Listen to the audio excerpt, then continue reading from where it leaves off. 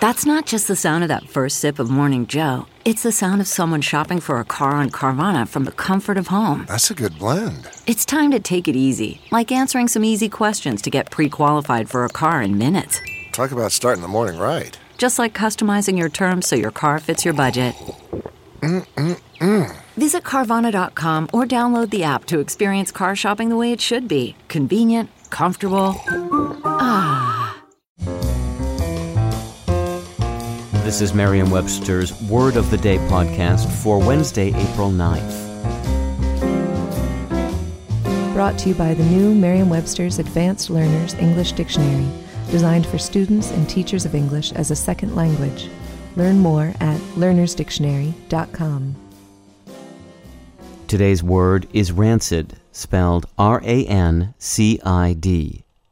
Rancid is an adjective that means having a rank smell or taste.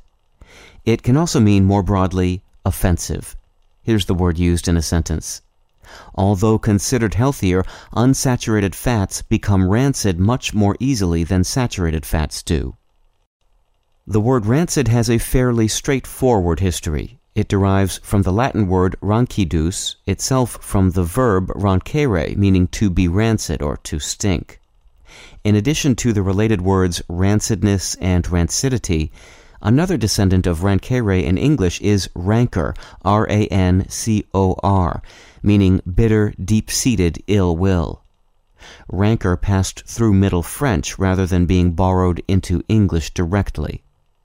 These days, rancid also has developed a second extended sense, which is used in the context of offenses to less literal or physical senses than those of smell or taste, and you might see references to rancid behavior or a rancid personality. I'm Peter Sokolowski with your Word of the Day.